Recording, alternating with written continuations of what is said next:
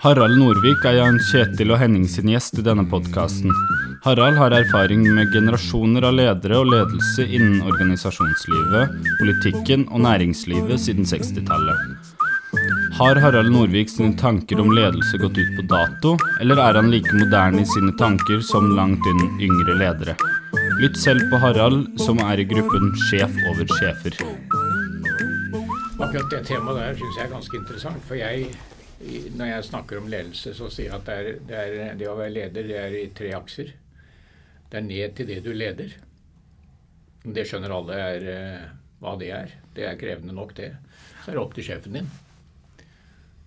Og you should make your boss look good.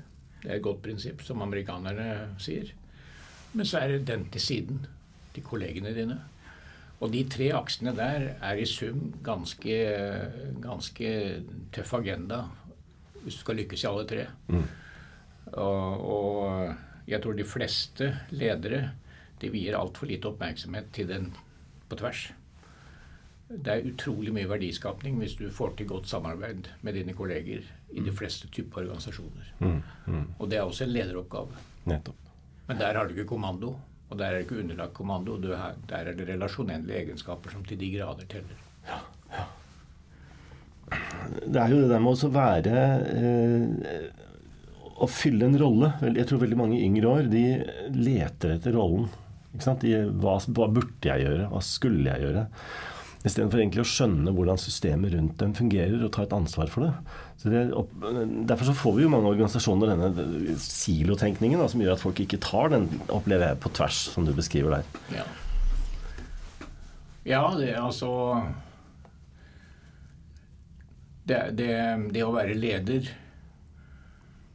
Hvis jeg skal starte med å ha noen refleksjoner rundt det å være leder, så jo det fremfor alt det som atskiller en leder fra en ikke-leder.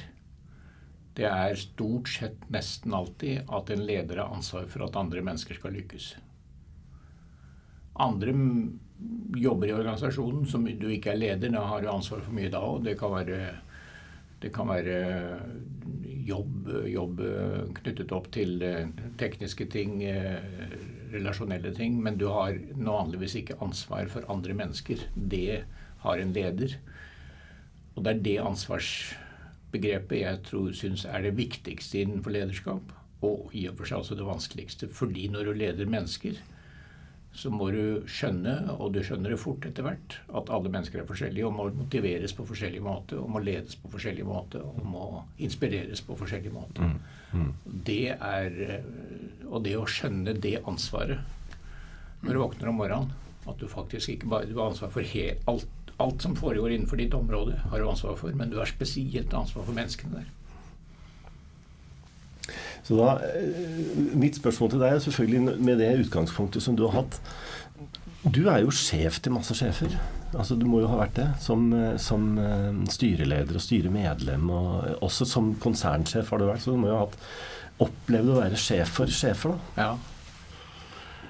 Synes du dette vanskelig å forklare dem, eller tenker du at hva har du reflektert rundt disse tingene gjennom din egen karriere? Nei, det jo altså, jeg vet ikke om jeg opplever at jeg tenker ikke så mye på det, for å si det sånn. Du leder for andre som også har lederoppgaver. Jeg har jo hatt det veldig lenge. Jeg kom akkurat fra Konok og Philips, og der har de HR der har laget et eget program for lead the leaders, som det du tar opp. Som du kan si en viktig problemstilling. Grunnholdningen min vel allikevel at du skal ha den samme holdningen uansett hvem du leder. Du skal ha respekten for mennesker. Du skal ha respekt for oppgaven. Og du skal ha fokus på resultater. Men respekten for mennesker like viktig enten du leder ledere eller om du leder andre ansatte. Og jeg mener vel at det som karakteriserer en god leder mange ting, men en av dem at den interesserer seg for mennesker. Glad I mennesker, I den forstand at man faktisk har gleden av å ha med mennesker å gjøre. og ha respekt for mennesker. Og det noen som ikke burde bli ledere av den grunn. De kan være utmerkede fagfolk, men de bør ikke bli ledere hvis de ikke interesserer seg for andre mennesker enn seg selv. Vi har jo hatt dette opp en gang før hvor vi snakket om dette her med at når man blir eldre, altså man kan jo begynne å være leder fra man midt på 20-tallet, sånn cirka, og så fortsetter man å være leder. Når man blir eldre, så får man et sterkere fokus på menneskedelen av relasjonsdelen. Ja. Det vel en påstand vi har hatt oppe her før. Stemmer det litt med... Ja, jeg tror i alle fall hvis du har jo lenger du er leder, jo mer merker du at der du får problemer, der du har utfordringer, der det er vanskelig, der du blir sliten, det i de relasjonelle forholdene. Spesielt når det ikke funker. Spesielt hvor du må gjøre ting som du ikke liker fordi det ikke går bra i relasjonen, enten mellom noen du har ansvar for, eller mellom deg og noen du har ansvar for. Så det jo erfaringen det, at det ikke noe annet i lederjobben som vanskeligere enn det å få det til å funke. Og du verden hvor vidunderlig det når du har en ledergruppe eller en gruppe med mennesker som du får det til å svinge med. Og hvor du verden hvor tungt det hvis du merker at det energilekkasje, det frustrasjon, det intern konkurranse, og det uverdig opptreden i en gruppe. Det slitsomt. Ja. Det har jeg opplevd begge deler. Ja, det vil jeg tro. Og dette jo det som vi synes det så vanskelig å forberede selvfølgelig både yngre folk på det, men også jeg har jo undervist ganske mye på de programmene våre på VU, hvor de har en fagbok, ikke sant? De har bøker, de har pensum, og det som så fantastisk når du tar et kurs, at der har jo allting løsninger. I en fagbok så allting veldefinerte problemer, og så finnes det løsninger. Og nesten det farlige med dem at du får jo folk som blir veldig, nesten retthaverske, da, fordi at og dette har vært et problem for handelshøyskole bestandig, at vi utdanner folk i teorier, og så kommer de ut med en teori. Men det jo ikke det samme som at dette kartet deres stemmer med terrenget. Så den viljen til å finne ut av dette med folk der ute, det tror jeg noe av det som vi synes vanskeligst å lære folk. Ja. Og det ikke så veldig mange andre måter å lære om å lære om hvordan du som leder, og hvordan du kan lykkes og utvikle deg som leder, annet enn å bli kastet ut i det. Og det jo en drøm for mange å bli leder.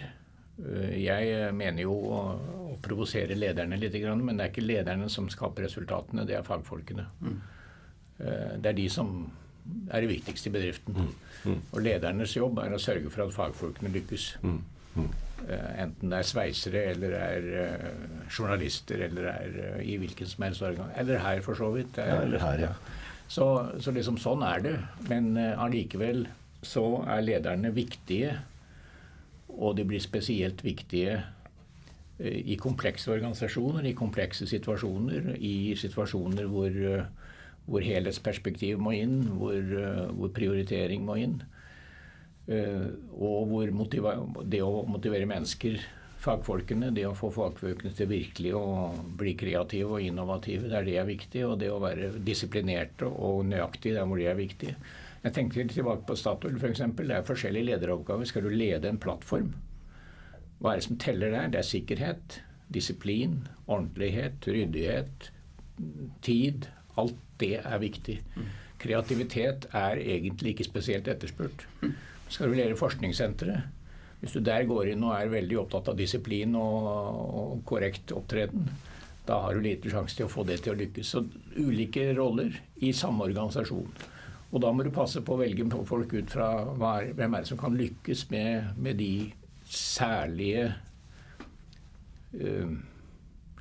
kriteriene for organisasjonens suksess. Og du må velge folk etter det. Men det å utdanne seg til leder jeg tror de fleste ledere har en fordel av den utdannelsen de har, og det den trygghet utdannelsen gir. Altså rett og slett grunnmuren. Ja, fordi det som jeg tror det viktigste for en leder, det å være personlig trygg. For hvis du personlig trygg, altså vet hvem du vet hvilke verdier du står for, vet hvilke svakheter du har, og hvilke styrker du har. Hvis du har en rimelig selvforståelse, og ikke selvbevissthet, men selvforståelse, da har du sjans på å bli en god leder. For jeg mener at en av de viktigste lederegenskaper også å vise usikkerhet i sak. Ydmykhet i problemstillinger. Og det som min erfaring at de som personlig usikre, de har en tendens til å bli alt for faglig sikre. Ja, ikke sant? Et sted må man jo hente tryggheten sin fra. Ja, man må jo det. Det stemmer nok, altså.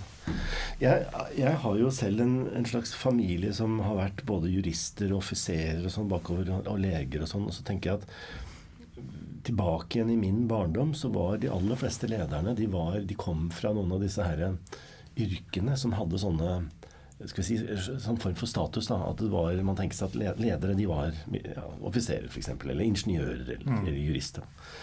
Men sånn som, altså du jo nå ikke bare jobbet i Statoil, som jo kan vi si, en sånn norsk ingeniørstjerne på mange måter, men nå med Telekom også. Tenker du at det noen forskjell på hvordan teknologiene påvirker lederrollene våre, eller er dette nok så invariant? Ja, det klart det altså det jo en diskusjon dette her med hvor mye du må kunne av bransjen for å lede, for eksempel. For å starte der. Kan en leder lede hva som helst? Det jo en sånn Henning, og jeg kjente Henning, og han mente ikke det. Han mente ikke det? Nei. Han mente at var du leder, så måtte du kunne virksomheten du ledet 100%, og ingen skulle kjenne det bedre. Aha. Men det betyr ikke at du måtte komme fra den bransjen, du måtte bare lære den der når det var der. Okay. Og det var han ekstremt opptatt av.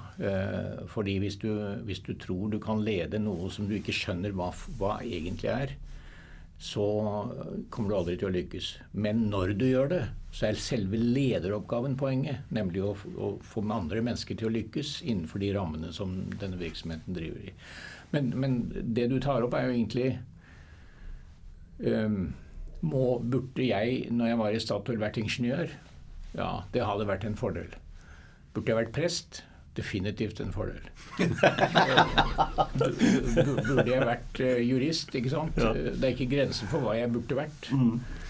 Men jeg en økonom, og en middelmådig økonom. Og hadde jeg sjanse til å lykkes. Det gikk brukbart, det gikk vel både opp og ned. Men det går jo ikke på at jeg kunne fagene, disiplinene, oppgavene som jeg skulle lede. Men jeg måtte gå inn med en respekt for de som kunne det. Og det litt av den diskusjonen som foregår for eksempel i helsesektoren, hvor man snakker om at nå kommer økonomen inn, og det helt håpløst å få såkalt profesjonelle ledere.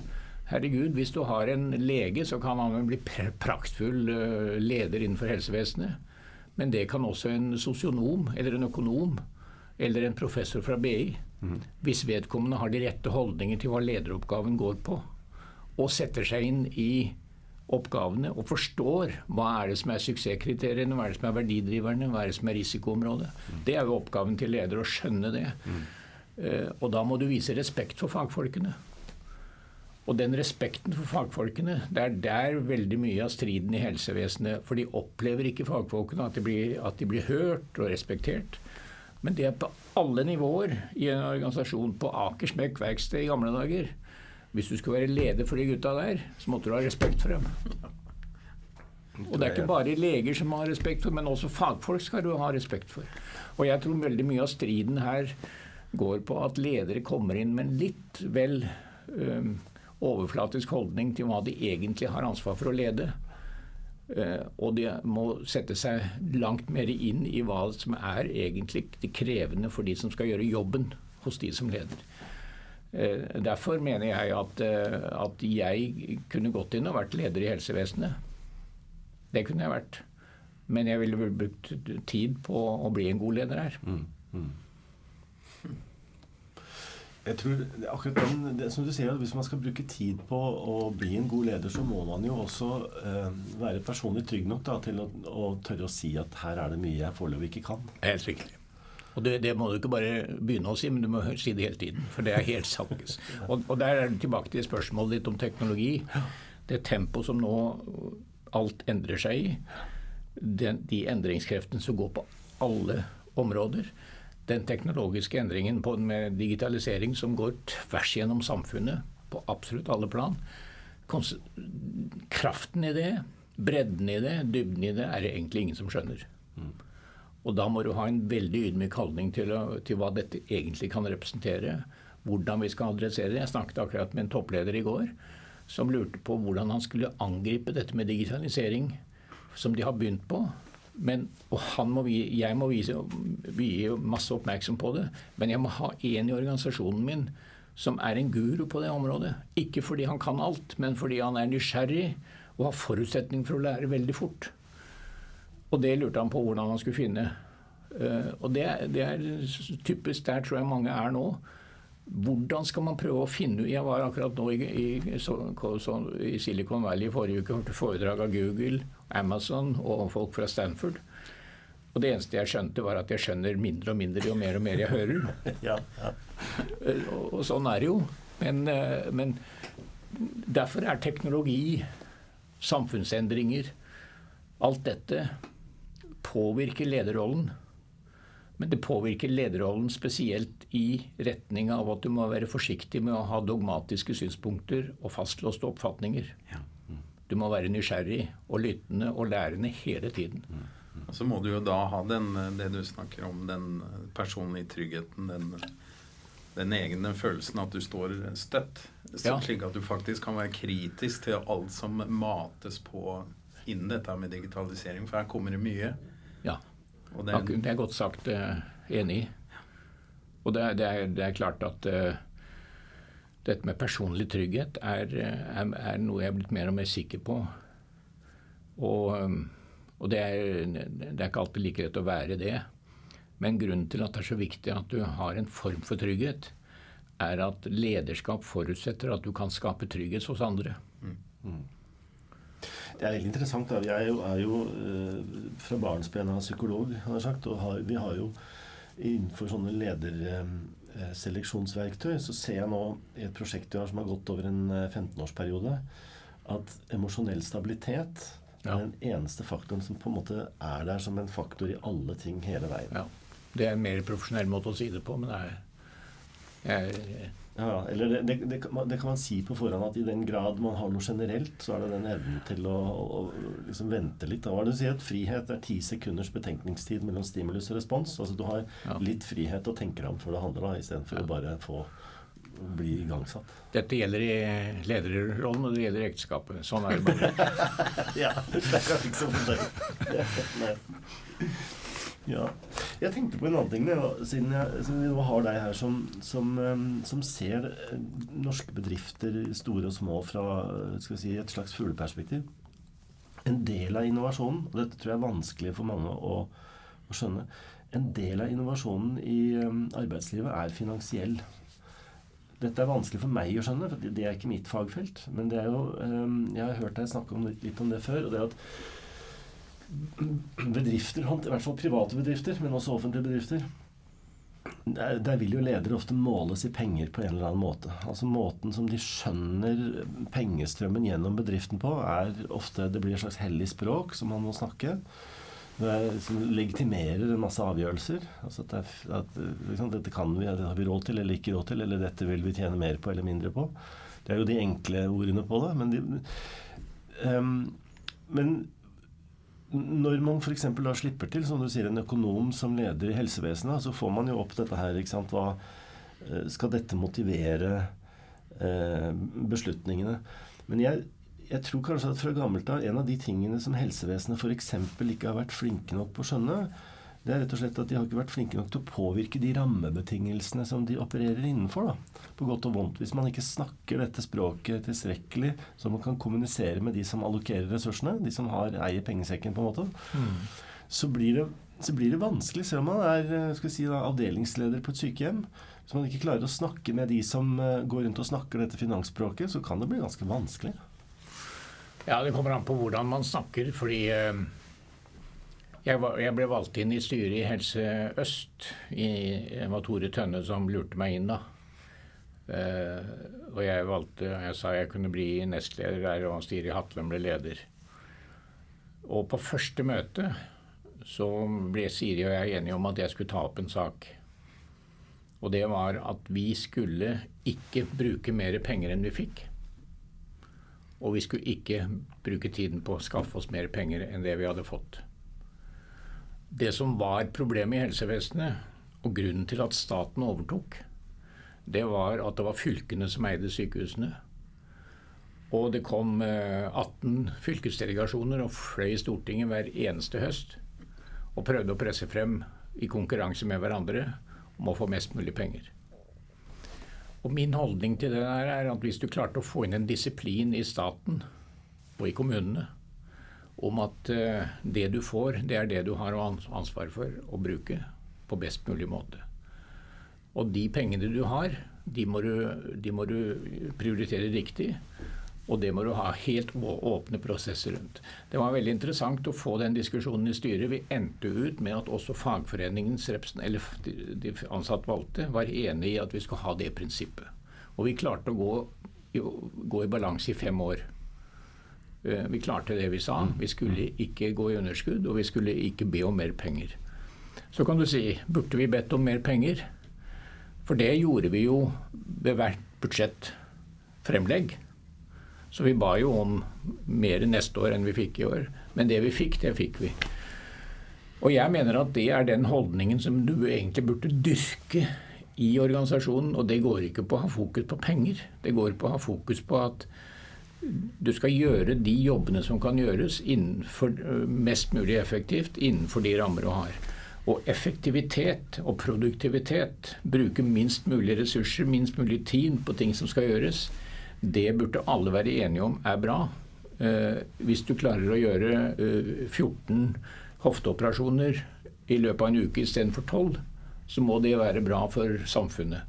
Og den type produktivitetsutvikling, det mener jeg økonomisk tenkning, men det rasjonell tenkning, men det også egentlig medisinsk tenkning, for dette bra, for da får du tatt flere som syke.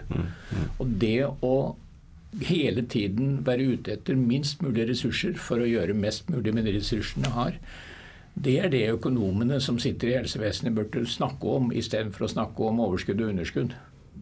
Jeg skjønner. Ja. Hvis du skjønner hva så jeg mener at legene burde være like interessert i effektivitet, i produktivitet, og det tror jeg de og i å ikke bruke mer ressurser enn nødvendig. Men så det klart at striden står når du får strid om bemanningsbehov. Jeg var og besøkte broren min her. Han ligger inne nå på sykehus, han kommer ut i morgen. Og han opplevde at det var åpenbart for lite bemanning på sykehus. De kom for sent, matene kom ikke før en time etter at den burde. Og det klart, sånne ting frustrerende. Det dårlig lederskap? Eller det for lite ressurser i forhold til oppgavene? Det dårlig lederskap. Ja, det kan være begge deler. Jo, men hvis du ikke adresserer det som et dårlig lederskap, så det en overforenkling hvis du bare adresserer ressursene. Takk, det jeg enig med. Ja, for det som jeg tror at moderne sånne lederposisjoner har en tendens til å framelske bestemte former for språk. Altså man snakker om bestemte ting, og så, som du sier, da kan man jo risikere å ta seg godt ut ved å si tingene riktig, men det blir ikke så bra da.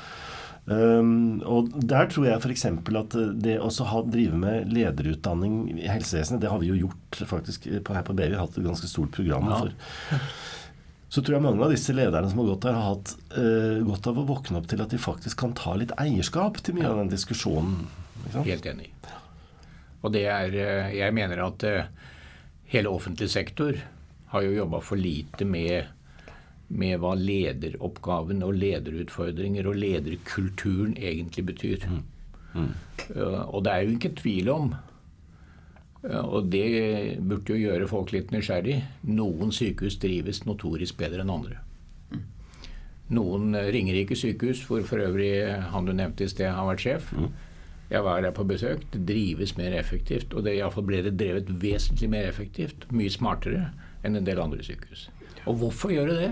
Det har jo med ledelse å gjøre. Det har jo med hvordan man motiverer folk og strukturerer organisasjonen og så videre. Så derfor det så, og det noe av det jeg var opptatt av jeg satt i styret der. Hvorfor kan vi ikke sammenligne og se hva som forskjellene? Hvorfor kan vi ikke lære av hverandre og se at det faktisk noe å lære av andre her? Den kulturen burde dere utvikle. Det noen departementer som driver, jeg vet det noen departementer som drives mer effektivt enn andre. Det noen som har mye høyere rotasjon enn de burde ha enn andre. Så det går an å lede veldig godt i offentlig sektor. Det går også an å lede middelmådig, og dessverre få lov til å drive med det fortsatt. Det krever jo, og det jo dette som jeg synes da, det litt fælt å si det kanskje, men da jeg var yngre og var utskremt konsulent, så gikk jeg rundt med noen sånn forskning som tilsa at liksom så og så mange ledere lykkes ikke.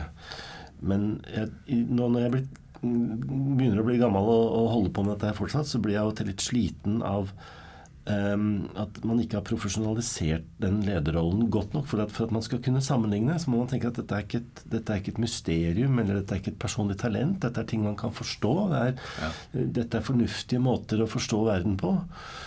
Men jeg opplever at den profesjonaliseringen av ledelse rundt omkring i verden, den varierende. Altså, noen veldig gode på det. Sånn. Det jeg legger merke til, Harald, jeg synes jo, når du kommer her og snakker nå med den erfaringen og de posisjonene du har hatt, så synes jeg at du snakker med en aldeles forbilledlig klarhet og enkelhet omkring disse tingene. Men det ikke alltid vi hører det, da. Nei, men det lettere å snakke enn å være klar i utøvelsen. Ja, det kan godt være. Det kan godt være, men det jo vi møttes jo her på et sånt seminar om eierstyring, hvor vi snakket blant annet om styret da, som et team, og det klart at det krever jo at disse styredeltakerne for eksempel, at de har noenlunde felles ideer da, om hva ledelse sånn at de kjenner igjen god og dårlig ledelse når de ser det, sånn at de kan gripe inn da, og støtte og korrigere der dette trengs. Ja, og når du kommer inn på styrer, så har jo styrer litt forskjellige, eller de har mange roller, og dette med styresammensetning blir jo da et tema. Hva det du skal legge vekt på når du skal sette sammen styret i forhold til de oppgavene styret har? Og jeg tror det du var inne på nå, om at du bør ha et visst antall mennesker i styret som selv har vært ledere, og som skjønner hva det representerer, hva det å styre en stor organisasjon. Fordi, for å si det sånn, jeg ville ikke likt et styre bare med jurister, som jeg aldri hadde jobbet i en organisasjon. Men det kan godt hende det bra å ha en jurist i et styre. Så det sammensetningen med at du har noen som både skjønner bransjen, for jeg mener at i hvert styre burde det være minst 2 som kan bransjen, men du bør også ha noen som kan ledelsen, som kan ha vært ledere selv, fordi hvis du skal prøve å være sjefen til lederne, og det jo det styret så bør du på en måte skjønne hva de sliter med, og hva de lykkes med, og hvorfor de lykkes, og hvorfor de kanskje ikke alltid like bra. Så å styrene i bedrifter tradisjonelt, både i Norge og kanskje andre steder, har brukt alt for liten tid på organisasjon, kultur, lederskap. Det har på en måte alltid vært sagt at det noe ledelsen tar seg av. Nei, det et styreansvar. For styret har ansvar for alt. Og hvis du ser på risikoen som styret har ansvar for, så jo risikoen veldig stor for at de langsiktige konsekvensene veldig alvorlige hvis du har et feil lederskap, hvis du har en feil lederkultur, hvis du ikke har ettervekst av ledere og så videre. Så styret må bruke mer tid på det, og ikke bare økonomisk kontroll, som det som man alltid vi nok oppmerksomhet mot. Ja, og der kommer det jo tilbake til dette her med at man velger økonomer som ledere, og i tillegg Så rapporterende, standardiserte rapporteringsrutiner i både bedrifter og i det offentlige og økonomien. Ja. Og det jo den som får fokus, for det de tallene man får, eller det de fakta man får. Man får jo ikke så lett de andre. Det finnes jo årsrapporter, og det finnes jo andre litt friere rapporter sikkert i de ulike organisasjoner, men det ikke så lett å få et styre eller å få toppledelsen til å lese så mye annet enn økonomien kanskje. Nei, altså det kommer an på hvilken kultur du utvikler. Om du utvikler en kultur hvor måling av det som kan måles blir målt, og det som ikke kan måles også blir fulgt opp. La oss si du kan måle helse, miljø, sikkerhet. Det gjør alle organisasjoner, særlig der hvor det viktig. Og det i de fleste organisasjoner når det kommer til stykket. Du måler likviditet, du følger balansen, du ser på alle de økonomiske parameterne, du ser på salgstall, du ser på alt det som kan måles der. Men du må også være like nysgjerrig på de tingene som ikke så lette å måle, som for eksempel kulturen i selskapet, holdningen i toppledelsen, verdiene, hvordan dyrker de verdiene, hvordan utvikler relasjonen mot samfunnet, hvordan samspillet med stakeholders, med miljøorganisasjoner i en sånn organisasjon, man åpne og lyttende, eller man avvisende og så videre. Det må også styrene være interessert i, selv om det ikke kan måles, så kan det vurderes, etterspørres, diskuteres. Og det like viktig for et styre som bare å følge disse jævla tallene som de enkle å følge. Ja. Men det nok sånn, tror jeg, at de tallene nok, for de som ikke føler seg så trygge i dette, så jo det en av de krykkene man kan lene seg på, da, og kanskje lene seg litt vel hardt på av og til. Ja, hvis man leverer gode resultater i næringslivet, så det jo veldig vanskelig da på en måte å bli dyttet ut til siden da. Som leder, hvis du leverer gode resultater, tallene, økonomien, så det hvis du da leverer dem med litt for, hva skal man si, at du etablerer en dårlig kultur, for eksempel en fryktkultur internt i en organisasjon, så vil jo kunne støtte deg på tallene ganske lenge, mistenker jeg. Det der interessant. En av de vanskeligste konsekvenser jeg måtte trekke var i en relativt tidlig lederjobb jeg hadde, hvor jeg var ansvar for bedriften, hvor det var en person som skapte utrolige resultater. Det var en prosjektorganisasjon. Fantastiske prosjekter. Men han... Jeg vet ikke om jeg skal si det så sterkt, men han var grensen inn til en drittsekk. Og hvis vi bruker den GE-aksen hvor du har resultater på pluss og minus på den ene aksen og kulturbygger på den andre aksen, så ønsker jo alle å få den opp i hjørnet hvor du både på pluss på kulturbygging og på resultater. Men hvis du pluss på resultater og minus på kulturbygger, hva gjør du med de? Og hvor alvorlig det? Og jeg måtte si han opp, og jeg sa han opp.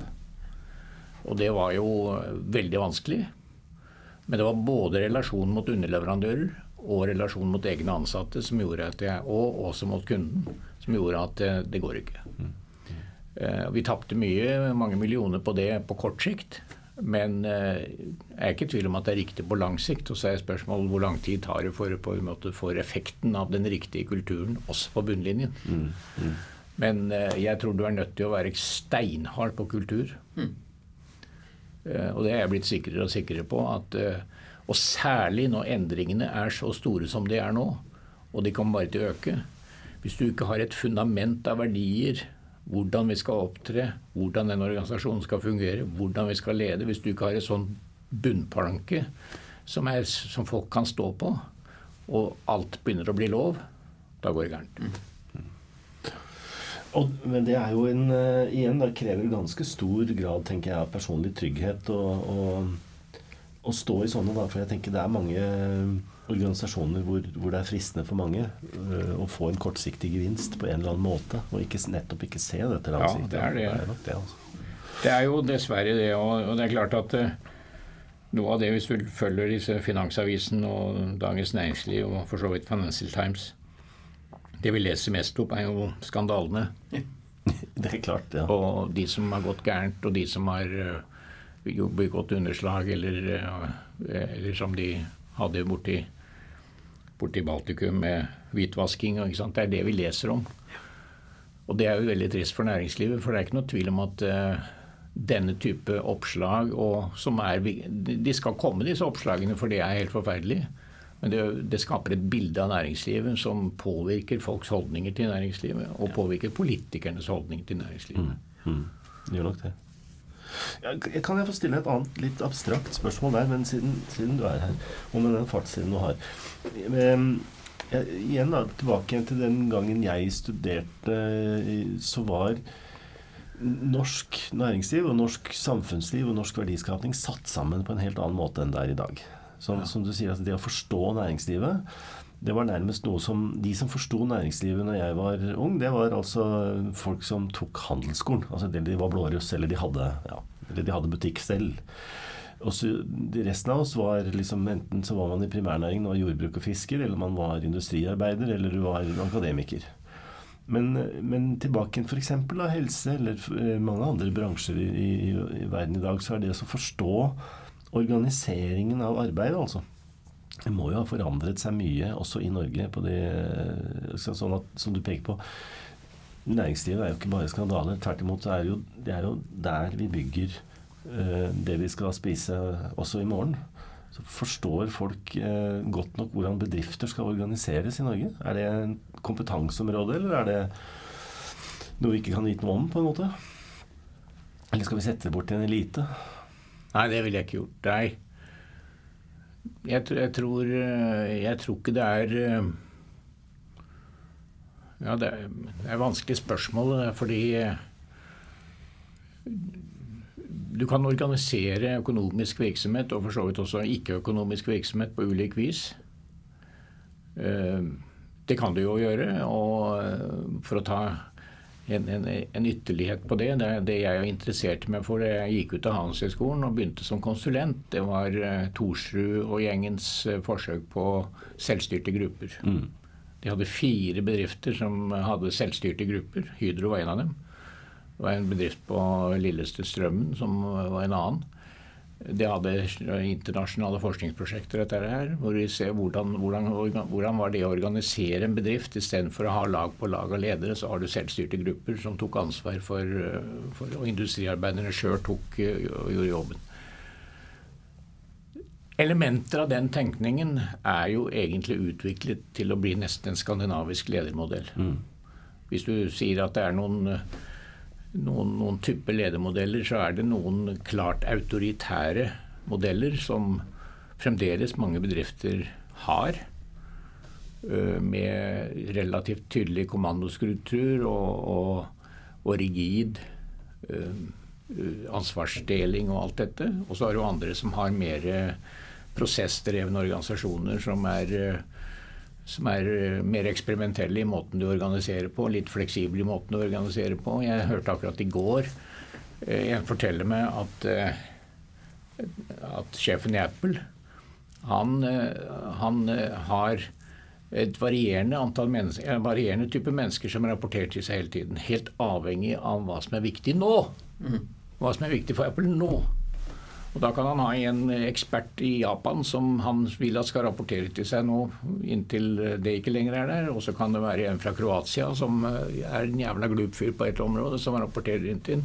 Samtidig så har han en kjernegruppe i Apple sentralt som da følger opp det som antagelig økonomer og utviklere og sånn. Og denne måten å tenke på, når endringskreftene så voldsomme og dynamikken så stor og usikkerheten øker med hva kommer til å skje og hvilken risiko vi blir utsatt for, kommer til å kreve nye måter å organisere på som gjør at du blir langt mer både innovativ i tenkningen overfor det du står overfor, og lite rigid i forhold til det å endre. Har vi kommet et stykke på vei i denne retningen? Ja, noen bedrifter har det. Og jeg tror de bedriftene som vinner de som skjønner at du må passe på å ikke ha en sånn tradisjonell militær eller en annen type struktur som den eneste riktige i å organisere menneskelige samspill. Hvor langt du kan gå i delegering, hvor langt du kan gå i å fordele ansvaret på nye måter, hvor langt du kan la grupper ta ansvar under en ledelse og med å være leder selv. Altså den type åpenhet til mye nye måter å tenke på, tror jeg det blir viktig fremover å i alle fall diskutere og vurdere. Og så det tilbake til spørsmålet ditt om det liksom noen som eksperter på organisering? Jeg tror kanskje at du selv må utvikle en holdning til oppgaven målene du skal ha, målene du har, og oppgaven som skal løses. Og da være mer villig til å eksperimentere og teste ut ting enn man tradisjonelt har vært. Og jeg tror ikke du kan la andre gjøre det, jeg tror du må gjøre det selv. Ja, ikke sant? Det synes jeg var veldig godt sagt. Altså, jeg tror, og der kommer den tryggheten tilbake igjen, ikke sant? Altså, det gjelder trygghet også på hva en organisasjonsform som best egnet til å møte den dynamikken man står overfor.